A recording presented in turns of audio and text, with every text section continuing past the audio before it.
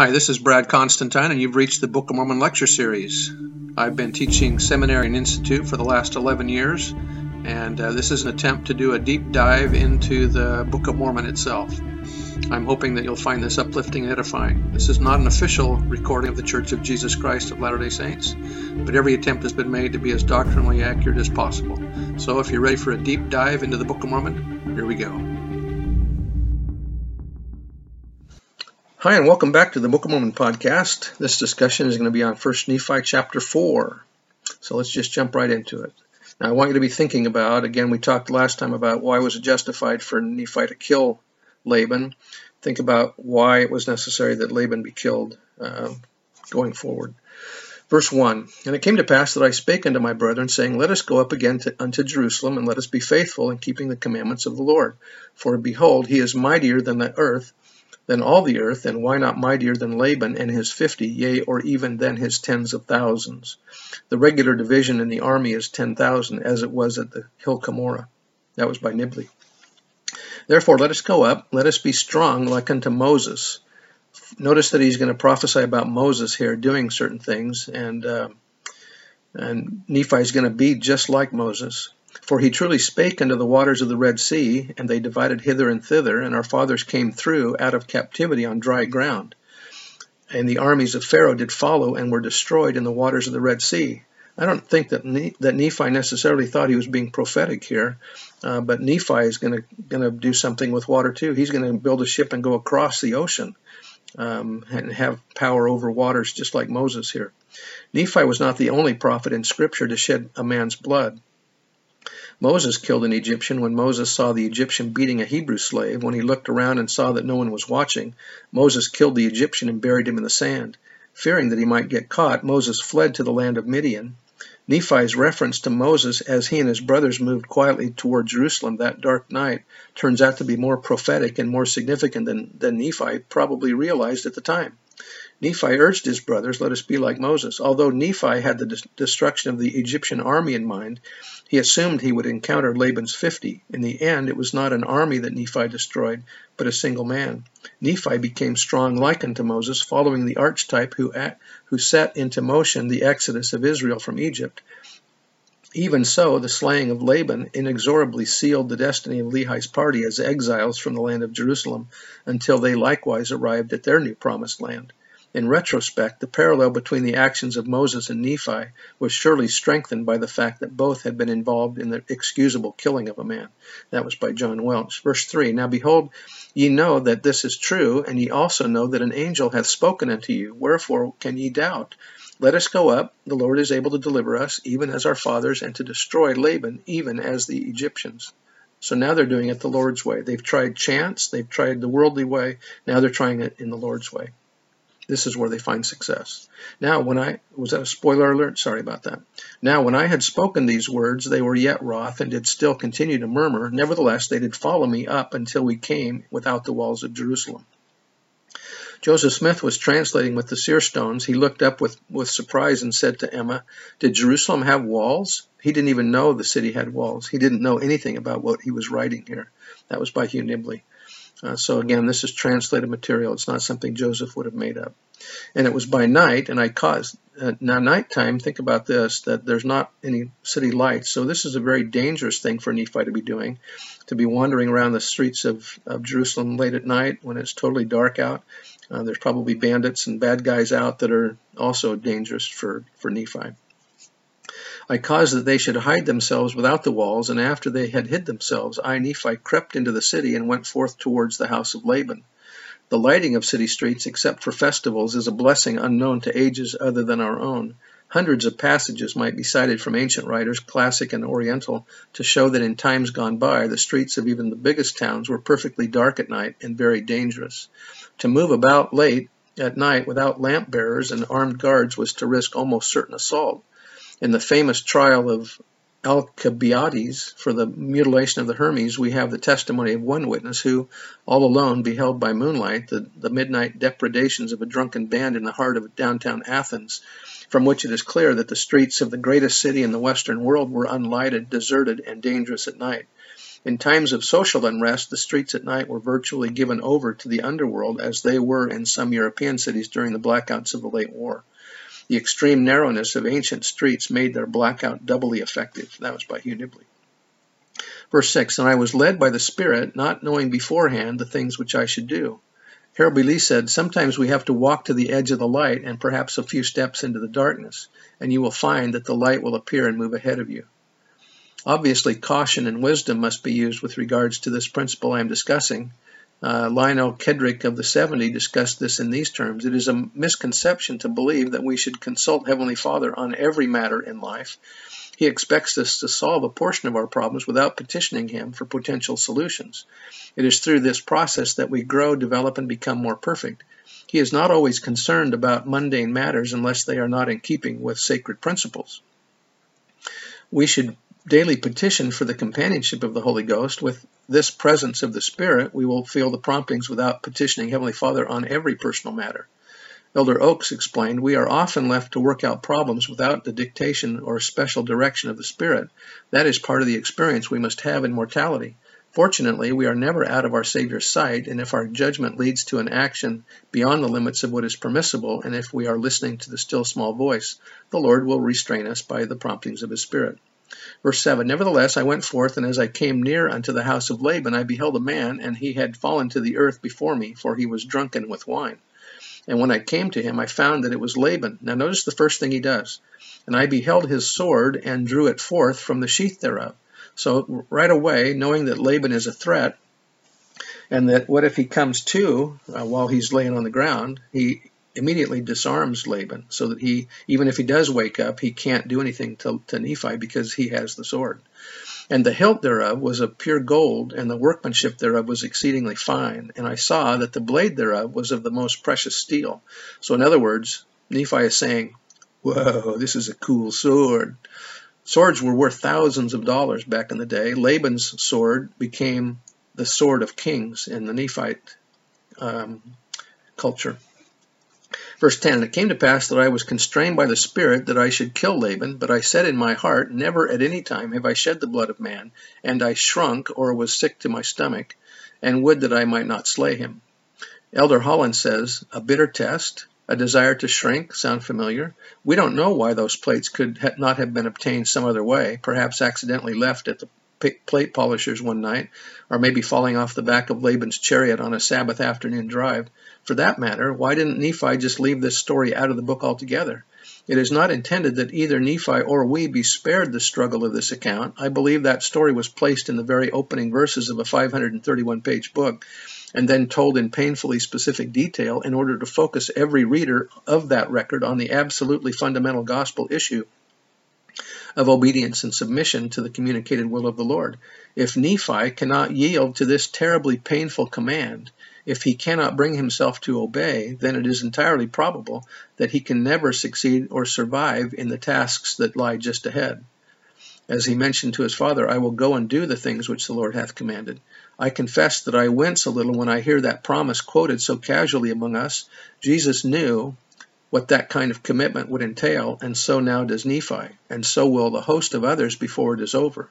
That vow took Christ to the cross on Calvary, and it remains at the heart of every Christian covenant. I will go and do the things which the Lord hath commanded. Well, we shall see. How do we know that such promptings are actually from the Spirit? President Benson said, may I suggest 3 short tests to avoid being deceived. 1, what do the standard works have to say about it, to the law and to the testimony? If they speak not according to this word, it is because there is no light in them, said Isaiah. We must diligently study the Scriptures. Of special importance to us are the Book of Mormon and the Doctrine and Covenants. Number 2, the second guide is, what do the Latter-day Prophets or presidents of the church have to say on the subject, particularly the living president? There is only one man on the earth today who speaks for the church. That man is the president of the church, because he gives the word of the Lord for us today. His words have an even more immediate importance than those of the dead prophets. When speaking under the influence of the Holy Ghost, his words are Scripture. The third and final test is the Holy Ghost, the test of the Spirit. By that Spirit we may know the truth of all things. This test can only be fully effective if one's channels of communication with God are clean and virtuous and uncluttered with sin. Verse 11, and the Spirit said unto me again, Behold, the Lord hath delivered him into thy hands, yea, and I also knew that he had sought to take away mine own life, yea, and he would not hearken unto the commandments of the Lord, and he also had taken away our property. Keep in mind that Doctrine and Covenants section 98, which speaks about the law of retribution, talks exactly about this concept here that Lehi is going through, about that Laban had threatened them. He had threatened to take away their lives 3 times. And so this is total justification now for Nephi to kill Laban. And so this is a justifiable murder, not murder, but a justifiable killing.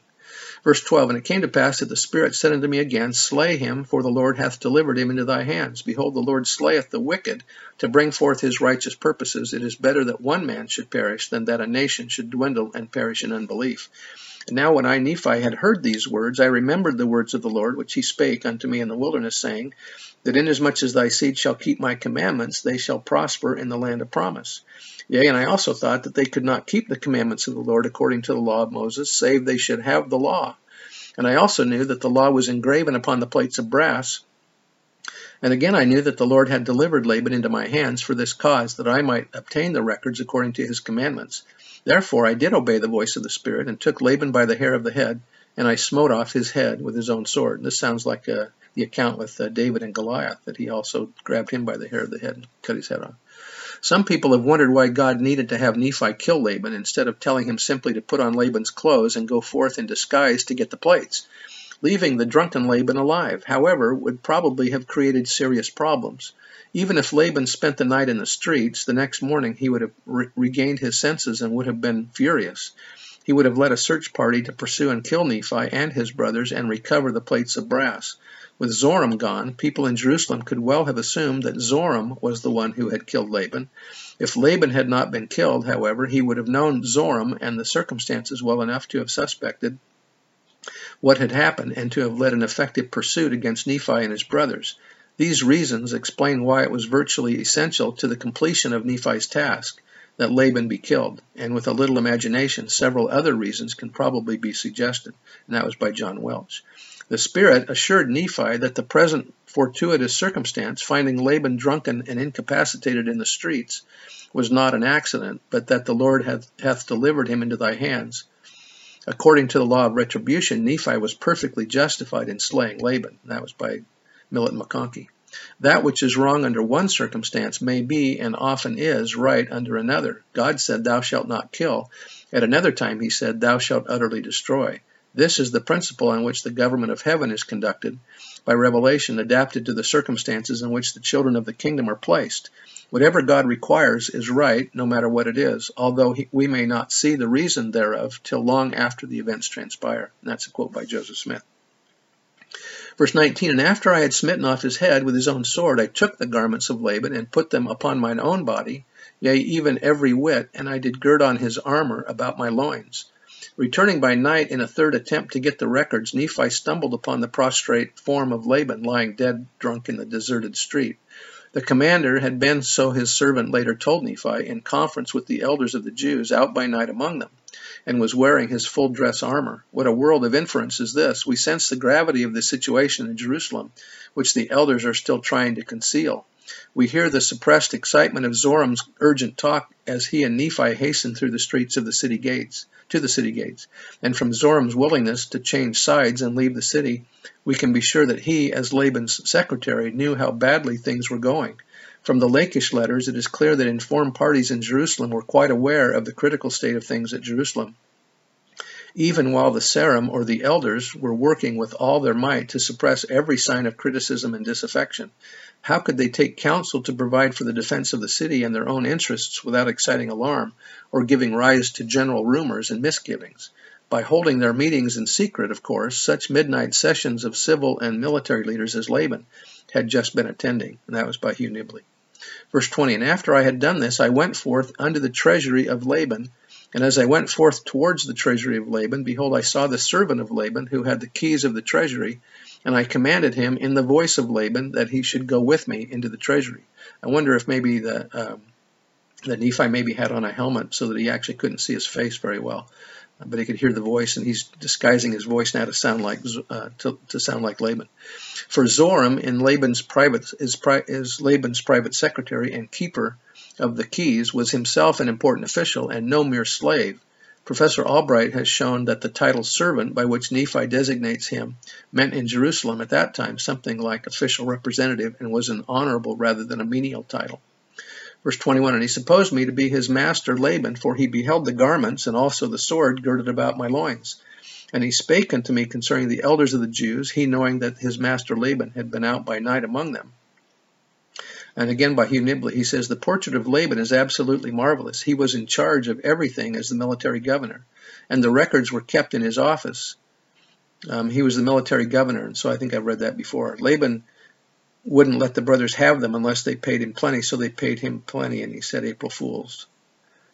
Verse 23, and I spake unto him as if it had been Laban, and I also spake unto him that I should carry the engravings which were upon the plates of brass to my elder brethren, who were without the walls. And I also bade him that he should follow me.